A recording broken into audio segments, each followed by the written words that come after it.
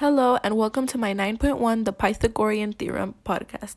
Today I learned that the Pythagorean theorem determines whether the hypotenuse adds up to the other lengths. The Pythagorean triples are numbers that satisfy the equation. Using the theorem, I can find if a squared plus b squared equals c squared, which is the hypotenuse.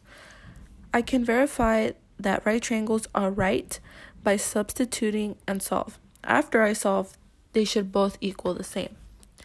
Thank you for listening to my podcast and stay tuned for 9.2.